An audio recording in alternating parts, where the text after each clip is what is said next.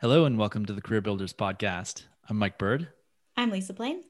and today we are talking about helping agency recruiters help you with our guest, Cody Sklar.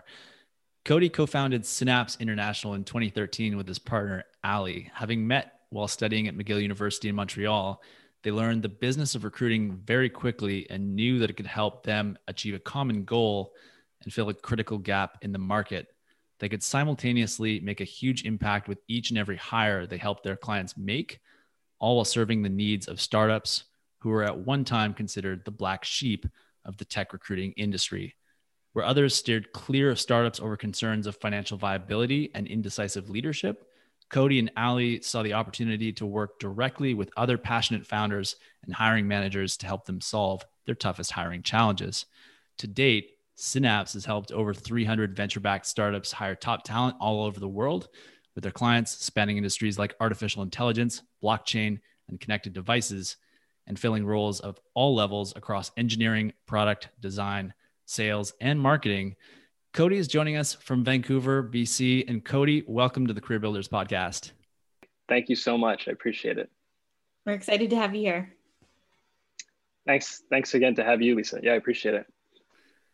We have a really cool episode here, and it's really kind of different in the sense that we have kind of almost like a two-part episode here, and the idea of helping recruiters help the job seeker. And we had an episode not that long ago with another recruiter, Jack Kelly, who really gave us a good overview of sort of what the world of contingency recruitment, agency recruitment is like. But we're going to get into some whole other topics on this. Before we do, so Cody, can you dive into, or is there anything you want to add to your backstory that wasn't covered off in that bio?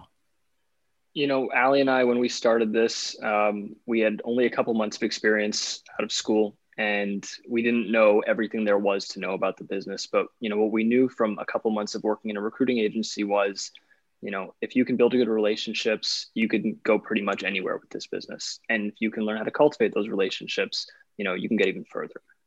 So that was a lot of what we were doing in the early days. It was building our networks. It was reaching out to clients, a lot of cold calling, cold emailing.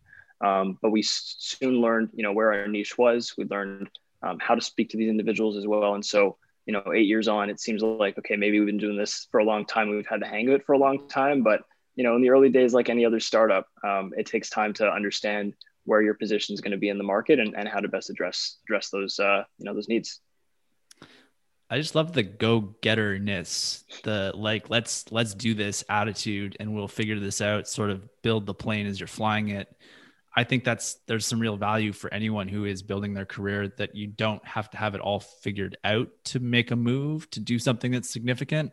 Just right that then and there, we could probably hit stop on the episode and call it a day, but we know there's a lot more to be covered off. So like we had this amazing episode with Jack, and today we're going to talk a little bit more about actually diving into the nuts and bolts of how candidates can work better basically with recruiters.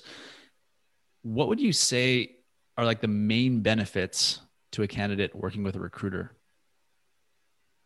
So, yeah, I mean, when we look at the candidate, the value that they're going to be able to take out of that relationship, ultimately, you know, again, like you said, Jack Kelly went into a lot of detail on this point, but we feel like working with a recruiter, you know, benefits a candidate in a few key ways. One being they're getting priority access to the hiring funnel, right? So if you imagine where companies are looking at candidates, where they're coming from, they've got jobs posted all over the web. You know, they're working potentially with other recruitment agencies as well who are going out and sourcing for talent. They have referrals coming in from, you know, internal staff potentially as well. If they've got a referral program where just anyone can just send them candidates. So there's so many different sources coming into a recruiter's applicant tracking system. And when you think about where they have to, you know, basically pick and choose how they're going to spend their time, if you have a good relationship with an agency recruiter, if the client does, that is, those candidates are going to benefit greatly because they will be pushed straight ahead to the front of the line. So priority access is great. You know, I equate it to like being on the list at one of the hottest nightclubs, right? That's how you're getting frontline access. Number two, we see a recruiter as acting as a personal talent agent. for the candidate as well. So you think about everything, this analogy is probably best in sports or entertainment, where the talent agent's responsibility is to speak on behalf of the candidate, right? To help them get the best, offer possible at the end, but also just to keep them satisfied throughout the process, right? Make sure they have a good experience while they're interviewing, while they're negotiating, while they're meeting all these new people, frankly, right? I mean, sometimes that could be quite daunting as well. So introducing them the right way, giving them LinkedIn profiles of who they're going to be meeting with beforehand. So it's giving them that entire experience, trying to elevate it for them, and ultimately give them the best outcome. And, one more thing could be that the recruiter's, always able to keep an eye out for you as well in the future. So building a relationship with a recruiter today may not necessarily result immediately in getting a job, but it can result ultimately in the long term of helping you still progress in your career.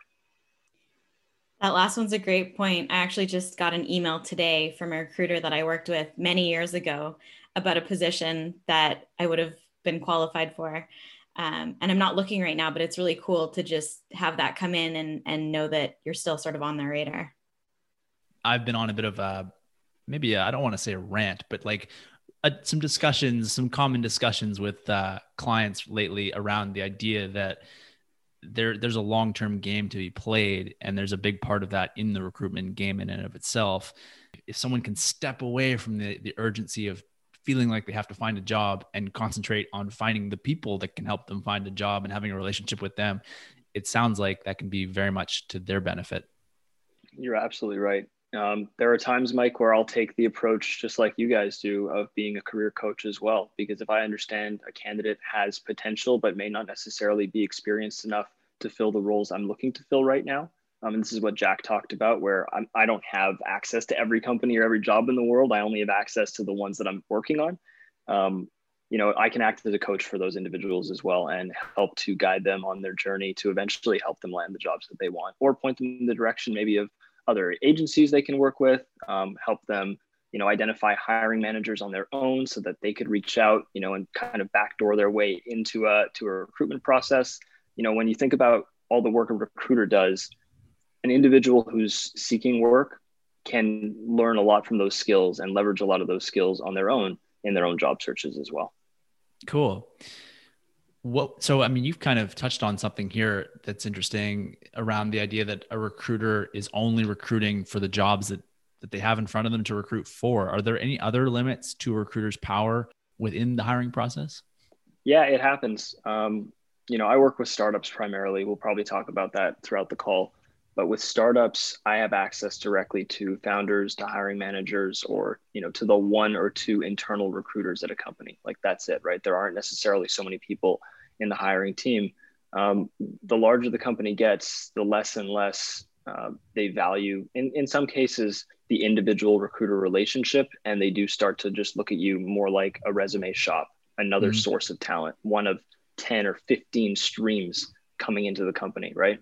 So that's certainly a limitation in some cases where I may not have the same access, the same level of access that I would have had with some other clients. So in those cases, we're just there to fill the top of the funnel. That's okay too. I'll still get paid, if I place someone like that, but I don't necessarily have the same interactions or relationship where I'm getting feedback for candidates, or I have all the right information to help them prepare for an interview. So in some cases, I don't necessarily have all the tools that I would like to in order to help those candidates work through. Another one would be, a lot of our clients expect us to find that unicorn. They come to us and they say, I need someone with X, Y, and Z skills, and they need to fly as well. It's not enough. It's not enough to just fill the job, to just have the skills for the job, but they need to go above and beyond. So I just tell people, we're not magicians, and the same goes for the candidate side.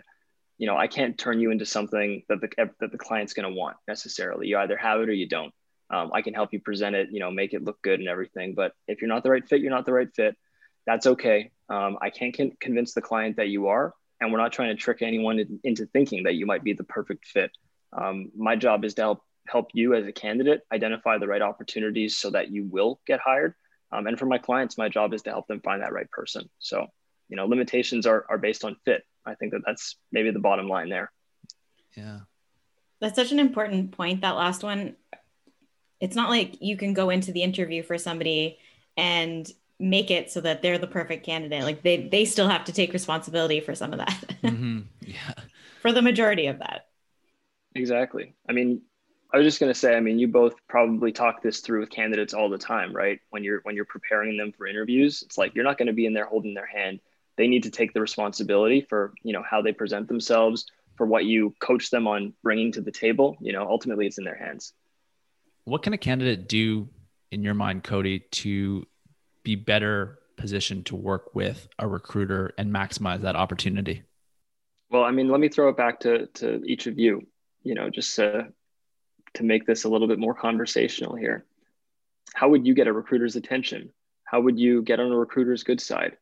How would you position yourself for success? I mean, I can tell you what I like when candidates do, but it doesn't necessarily, translate to what people want to do in general. Mm-hmm. I love that. I'll take a quick crack at that, and then I'll kick it over to you, Lisa. I mean, the two things that come to mind really quickly are having a clear and concise delivery of the value statement or whatever you perceive as the value that you could bring to that role, because a lot of people lack that. And so if you want to try and stand out in the sea of people that aren't necessarily communicating their value, that's one way. And the other one is through respecting that person's time. So in the way that you communicate, that you are, if you get onto a 10-minute phone call, if you agree to a 10-minute phone call, that doesn't become a 30-minute phone call, it stays at 10 and it might go to 12.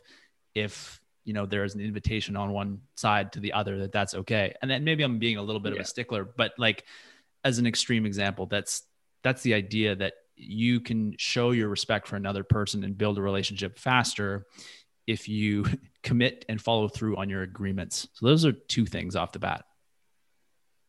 Yeah, that's great. And preparedness, I think, is maybe in that second one, maybe the underlying theme, right? If you come prepared to the call, there's no reason you need to necessarily spend more than, the allotted time.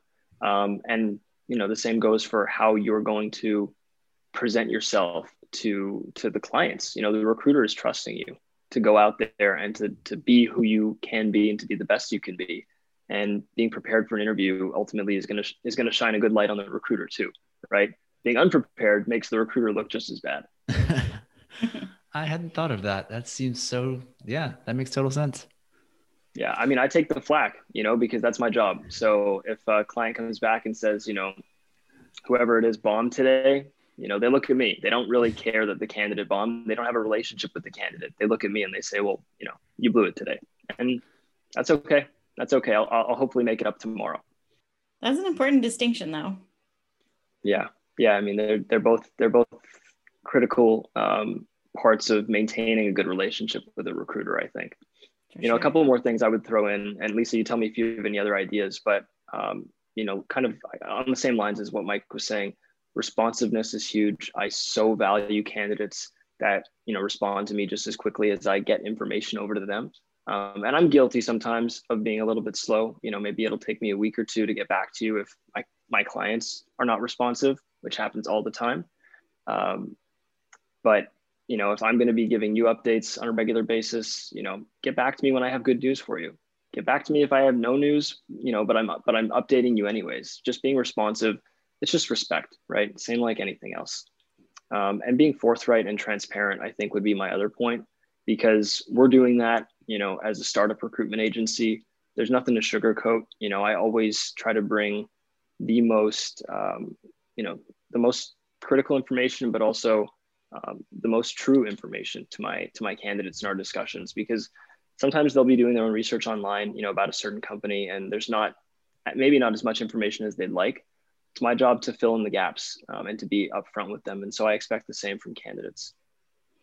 Love that. And it also, the only thing I would really add to both of those is approaching it as a partnership with a common goal. When you're entering into any sort of, it's the same when people come into career coaching. You can't expect either party to not pull their weight. You need to approach it as two individuals coming into it with that common goal. And when you do that, everybody takes the responsibility that they need to take in that relationship, and it's beneficial all around. You're absolutely right. If you trust your recruiter and they trust you, you trust the recruiter has your best interests in mind, then you really ought to lean on them, to put you on the path to success for your desired outcome here. So, in this case, it's obviously getting hired by the right company for you. At the same time, like you don't want the recruiter trying to push you into a job that's not right for you just because they think they can get you hired, right? A recruiter can help you if you ensure that your LinkedIn and CVs are up to date. A recruiter can help you if they have additional collateral to share. Maybe that's a portfolio or other materials. Just make sure all this data is accurate. It all lines up. There's nothing worse to me than when I get a CV and a LinkedIn profile from a candidate and they don't line up. All of a sudden, like, forget about the quality of your work over the years. You just, your attention to detail here just kind of threw your candidacy out the window. I literally had that happen last week where a hiring manager was reviewing a CV. This one it wasn't having to do with LinkedIn. It was on the CV. The period or the comma was in the wrong spot in a certain sentence. And I mean, listen, I may have missed it, but ultimately attention to detail. And that's what it came down to. The client didn't even bother reading the CV. He was looking and he saw punctuation. And that was what it came down to. That makes sense. Let's eat, grandma, as opposed to let's eat grandma. Right? Right. Yeah, it makes a huge difference. And that's definitely something that I have noticed. I can tell you from someone who sees a lot of pretty raw CVs from people who are starting out in their careers. And maybe this is the first, real adult CV that they've tried to put together. And yeah, there is that lack of attention to detail that comes around. And obviously just addressing that can have pretty dramatic impacts on your chances of actually going through in the hiring process. So I appreciate you sharing that. Yeah. I mean, when you overlook something like that, they don't really care that it reads differently because they can read through that. They care that if you're going to be working on their team, you may do that with some materials that have to go through your desk before they get published, right? Or whatever the case may be. They just see that right there as a telling sign of whether or not you're the right person for the job, even if that's not the case. Yep. They only take 7 seconds. You probably have used that number somewhere before, right? That's all it takes. Very key insight. In terms of looking at building a long-term relationship that's really strong and healthy with a recruiter, I feel like you just kind of weighed in a little bit on how a candidate can put themselves in a position to be basically building that relationship for the long run. But are there other things that you could add to what would go into having that strong tie between a candidate and recruiter? Yeah, I mean, well, in general, candidates, you can get as friendly as you want with the recruiter. Maybe don't have the highest expectations of them being, buddy with you a whole year because they're filling jobs. That's their job. But do expect that if you reach out once a quarter just to stay in touch, you're going to stay top of mind. Lisa just heard, like she said at the beginning of the call, from another recruiter about a job she spoke to a while back, right?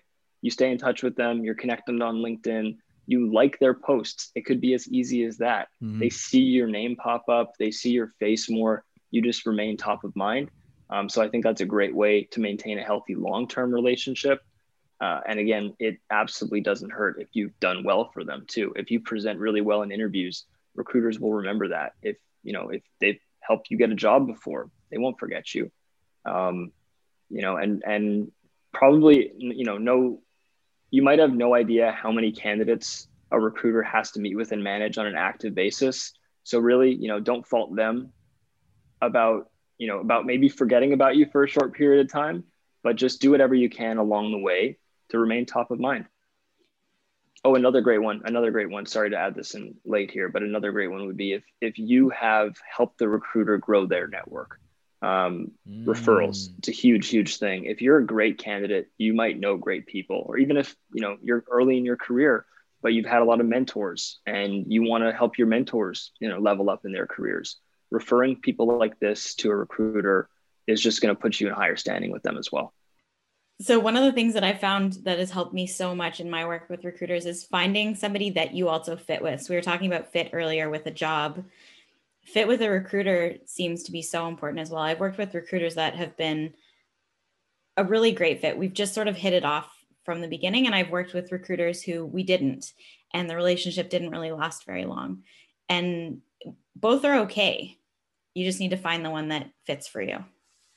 I feel like we're adding a lot of humanity back into the idea of recruiting, because I think that's something that I feel like recruiting, and you can tell me what you think on this, Cody, is that the world of recruitment has kind of had this bad rap, very impersonal kind of image painted onto it. And obviously there are people like you and a lot of other recruiters out there who are totally not like that. And they are invested in the actual human side of human resources, right? Yeah. It can be a very transactional business. And, until I got into recruiting, frankly, I didn't know it was even a business to begin with. I didn't know it was an industry. I didn't know anything about this. But having met some recruiters and hearing the way that they present and going in a very slow pace, sometimes like this, it doesn't really inspire confidence. And, you need to really understand you're talking to people. It's a people business. So having the ability to converse with them and to get on their level. I mean, I like to open up every call with just breaking the ice if I can. I know I may only have 10 or 15 minutes in some cases, but if you don't start there, you're really just going right into the transaction. And that doesn't really bode well for anything long term. The candidate in some cases may be using me. I may be using them just to, to get through the door. That's okay. It's part of the business, but long term, those relationships don't really thrive. So I'd love to learn a little bit more about your business directly, because I've worked with startups. I've worked with people who are wanting to get into startups for the first time. And I think that you have a ton of really great knowledge to share on that. So your company specializes in recruiting for high growth startups. What would you say are some of the unique challenges that these companies face when it comes to recruitment? I should probably first set the stage for what a startup means to us. Startup typically is venture backed, is growing, at a relatively healthy pace. They could be as big as 4, 5, 600 employees already, but that venture backing is part of the key to what allows them to have the accelerated growth. Because when a company instantly gets this huge cash injection from their venture capitalists, it needs to be spent on growth and specifically on hiring and building out certain teams. So I step in where that opportunity exists. In some cases, it's fresh funding. In other cases, they're at the tail end of it, but they still have critical needs to fill. So that's really, kind of encompassing what startup recruiting is all about. And it's the reason why there is a need to grow. Some of the challenges that these startups face, well, number one, you could probably both assume this one already, but this is me telling you the truth about it. They do have lower budgets, right? Startup companies are always going to be looking to spend a little bit less cash and balance that off, offset it with equity if they can. Ultimately, joining a startup is, you're doing it for a very different reason than you'd be joining a larger corporation. You don't necessarily have the same level of stability long term, but most people kind of get that wrong about startups too. They're not going to hire you with less than a 12-month runway, for example, right? They're not expecting that they're going to be out of business in a year. So that risk factor, it's a little bit overblown, but they do offer typically a little bit less cash, a little bit more equity. And at this early stage of growth, it doesn't always make up the difference, right? So that's still a challenge faced by these startups. Another one would be, we're using the umbrella term startups because, it says something about the nature of their businesses. They're unknown quantities as well. They just started. We don't know about them long term. We may not even know their brand. The first time I reach out to candidates, I need to explain to them what the company does. Yeah. It's not Coca-Cola. It's not Procter and Gamble. It's not Apple. They have no idea what this company does, who they are. So that's, again, a huge challenge for the startups, is cultivating a brand that inspires, trust and has hopefully a mission that people want to get behind. Something that you can't really measure without knowing more about a company. You can't measure its risk. You can't measure its future viability, how sustainable, their business model is. So again, people generally don't make decisions to join a startup unless the reward far exceeds that risk. And everyone's appetite for risk is different. That makes sense. Another challenge, yeah, those are a couple that I thought of. Another one would be they do need to spend the money on hiring, but they don't have the expertise in hiring. So this is where we come in, right? This is the challenge that recruiters solve for. They might be a 15-person team, and not a single person on that company is focused entirely on hiring the next 15 people. And that's a huge challenge, because if you don't have someone who's dedicated to ownership over that process, you end up having each hiring manager, which could be 5 or 10 people in a company, having to manage their own processes, having to identify their own sources of talent. People are not applying to jobs for a lot of these startups if they're unknown quantities as well. And just to be frank, and this is maybe going to come as a shock to some of your own clients in terms of those who are looking for coaching, but when you're applying to senior level jobs and you don't have the senior level experience, I think that you end up getting rejected more often than not. And so, when I'm talking about the reason why we feel that need for startups is because they're not looking for job seekers. They're looking for people who are gainfully employed, who are already senior level contributors at other companies. So they do have another level that they have to kind of get to go out there and attract those people. And, if we can be that recruiting hunting arm, selling to candidates, going out of our way to identify them, qualify them, we do help to solve that challenge. I think that's so important for people to understand when they are starting to go into that space, because like you're saying, it is very different than going into a company like Coca-Cola, and the recruitment process is very different. So it's great to have that kind of base level of understanding. You sort of touched on this. Why do you think it's so important for candidates to work with a specialized recruiter such as yourself? Well, I don't recruit for jobs in the construction industry. I don't recruit for jobs in the medical devices industry or for accountants.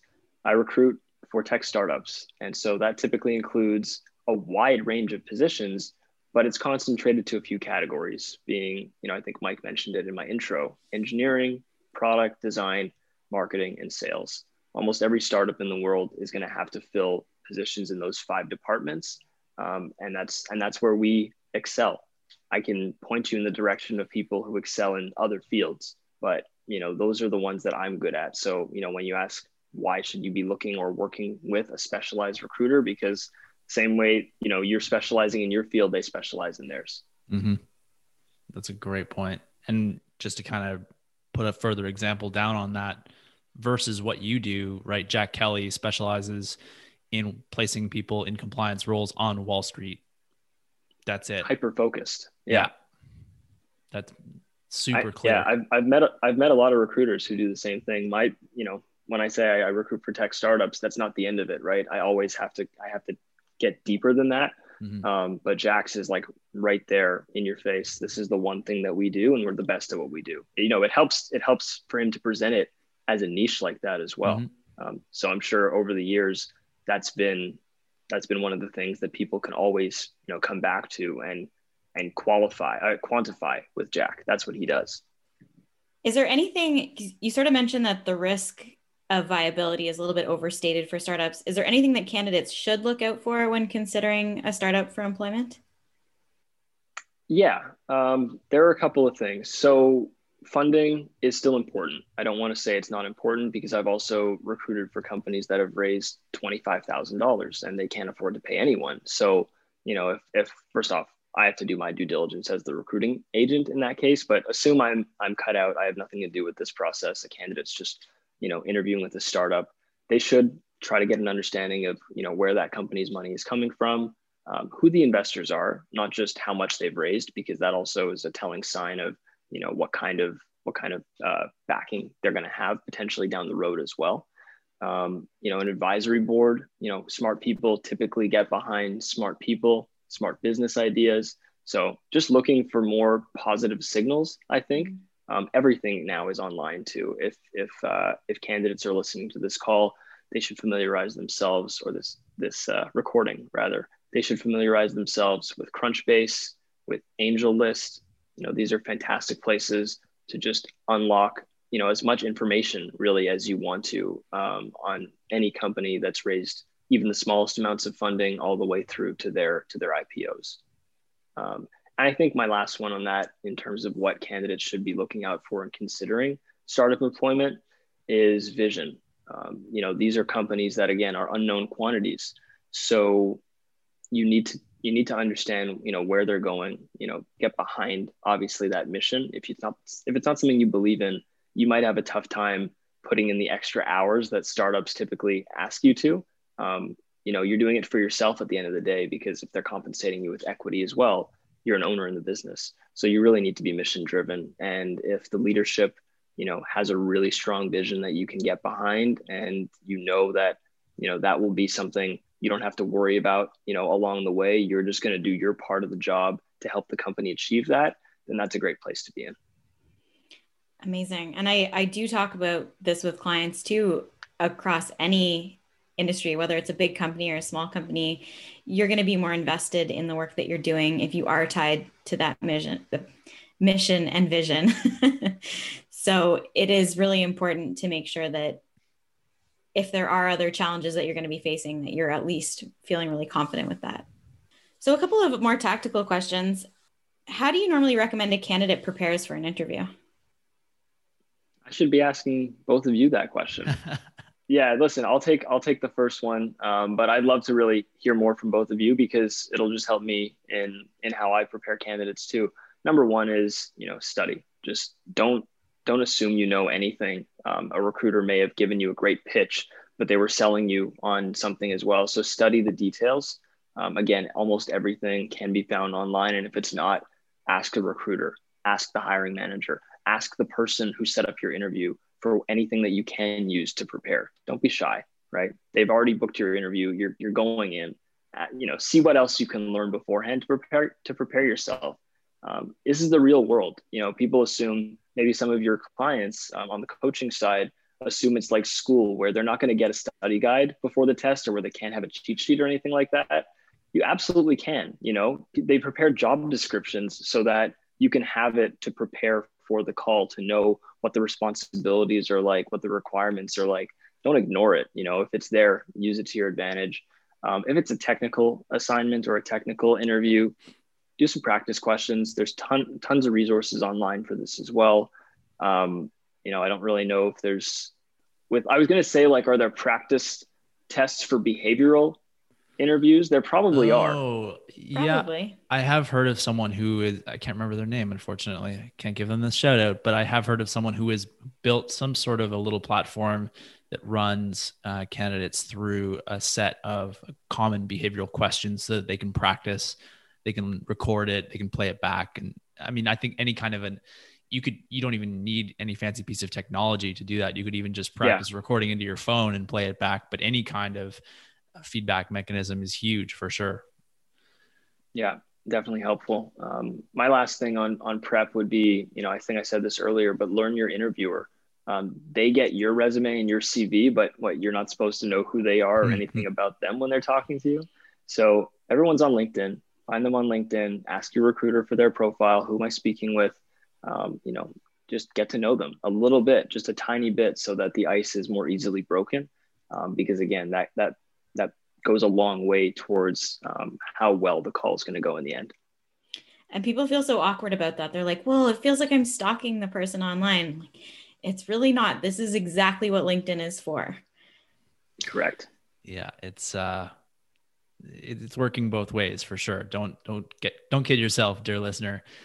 If I could add something just around interview prep that I'm often talking to clients around, is, we mentioned this earlier, like being really clear and rock solid, and maybe even getting some practice in on sort of what are some of the key value statements that you bring, not to sound like a robot, but to just really authentically believe it. And you can practice that to other people. You could practice it to a mirror, but like, if you don't actually trust the words coming out of your mouth, it's going to show up come game day. Once you're at the interview table, it's going to show up.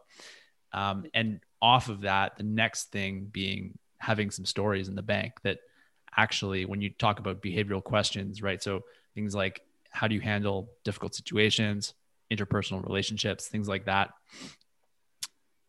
Make sure you actually spend some time getting some questions for yourself answered with stories that look back into your past that can connect to the kind of situation that the employer that you're dealing with in the present can also relate to. Because I think that's how we ultimately build these connections based off of know, like, and trust. Is it if the other person who's interviewing you, other side of the table, can actually see you and the humanity that you bring to the role and the skills that you bring to what's being asked together, that's what makes a really compelling interview story. You're absolutely right. And so many people have a difficult time pulling up those ideas on the spot, even though it's their life. They were their own experiences, right? But if you didn't think about it beforehand, and you kind of should have expected the question, be prepared, right? It's so easy. Love it. The only final thing I would add is if you look at the job description as a problem that you're solving and you think about how your experience solves the problem for the hiring manager, all of the stories and everything that comes out around your value relates directly to that problem. And you're able to, and I don't want to say convince, because you're not convincing, you're just explaining. You're explaining that this is the experience that I've had that's going to help you because. Boom. I love that packaging. All right. So we have some questions that we ask to all of our guests. And the first one being, what would you say is the most fun that you've had in your career so far? My partner, Allie, actually likes to present this one to candidates that we're considering for our team to show them how much fun recruiting can be. There was one year, it was the Christmas holiday, and we had a lot going on. We had probably 5 or 6 deals on the table going into the holiday. And I was heading down to Florida.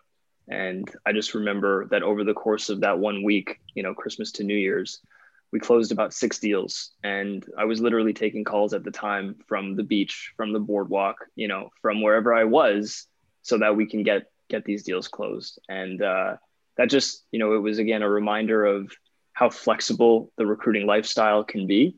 And that, if you're working hard and if you put everything together at the right time, you can be closing deals on the beach. So that was pretty fun. That's awesome. Love it. Yeah. All right. We also like to talk about a little bit of risk, because most people face some sort of risk within their career. So what would you say is the biggest risk that you've taken, and how did it turn out? Well, the biggest one was probably the first one, almost 8 years ago, quitting that first job to start my own business. Got it out of the way early, and it proved to be a smaller risk than most people think. It's you have no obligations, you have nothing but opportunity in front of you. So unless there was something really keeping you tied to that job, which at the age of 23 there aren't too many things keeping you tied anywhere. Take that risk if you see the opportunity and the upside. I've taken plenty of risks. There was another story, again, Allie likes to tell when we're talking to people about our commitment to the job. And this was a risk in a different way, but it was early days, and I was still playing. I was playing softball, rec softball in the evenings, a couple nights a week, and we were close. We were very close to placing a VP of product at a high growth startup in New York. I had a candidate on the hook, close to closing him. He was in London. I needed to speak with him urgently about an offer that was coming in. It was the middle of like the 3rd inning or something, and I hear the phone ringing in my bag, and I know it's him. I have no choice. I have to answer the phone. So I take the phone call from the bench. It's going on longer than I anticipate. Our team's going out to take the field, and I'm still on the phone, and I'm running out there, and I'm still talking to this candidate.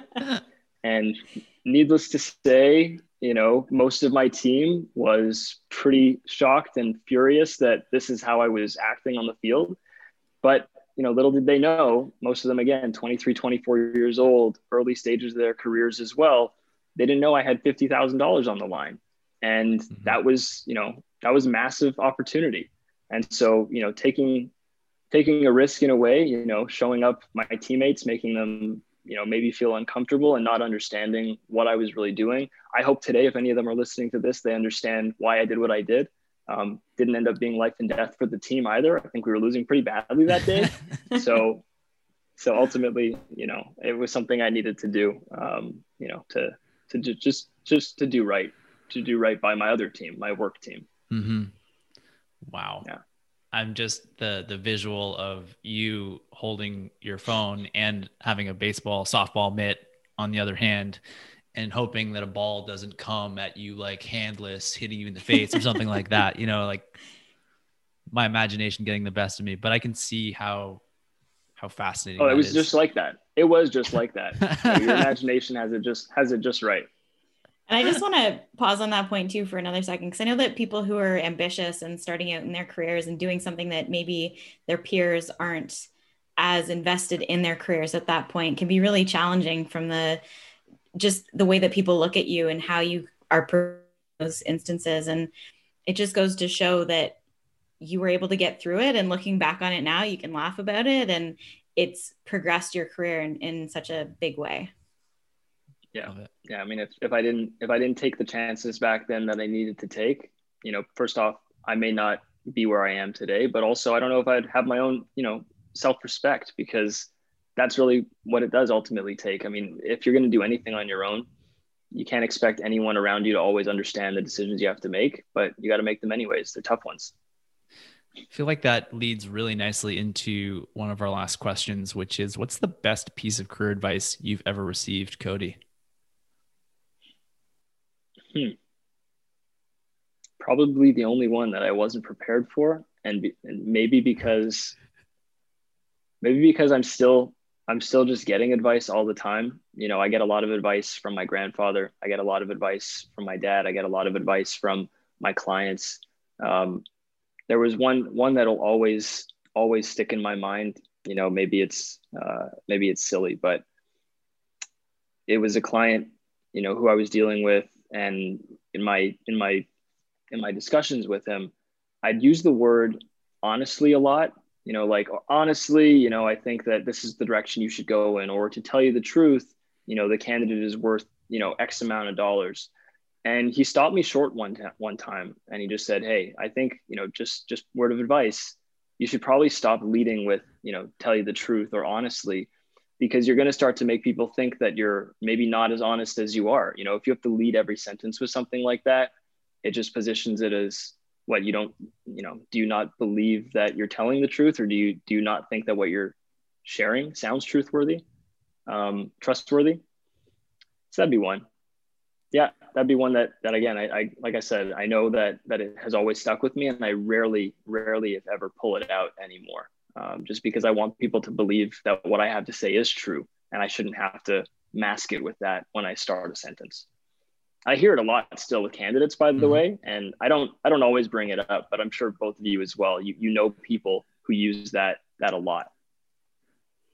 Oh yeah, catching people on their behavior that they're not even aware of, and that is sending all kinds of signals to people in ways that they don't intend to. Yeah, that is definitely part of what we signed up for. Yeah, exactly. I love it. Cool. Thanks for sharing that. Where can people find out more about you and the work that you're doing, Cody? We talked about it this whole call. Find us on LinkedIn. Find my whole team on LinkedIn. We have a massive network ourselves. And head over to our website, synapseint.com. We actually just launched a new version of the site. It's beautiful. It's clean. It'll help you find exactly what you're looking for, whether you're a client or a candidate. We'd love to have you. So come on down, connect with me on LinkedIn too. That's what I'm here for. Yeah, I just saw your site today. It's really cool, actually, and a great place, I think, for both ends, clients and candidates, to be checking out. I love what you're doing. It's been really cool having this conversation with you. I really appreciate, both of you having me on today, having a discussion like this that I think candidates and clients alike, in this space should love to hear about, and keep doing the work that you're doing as well. Thank you. Much appreciated.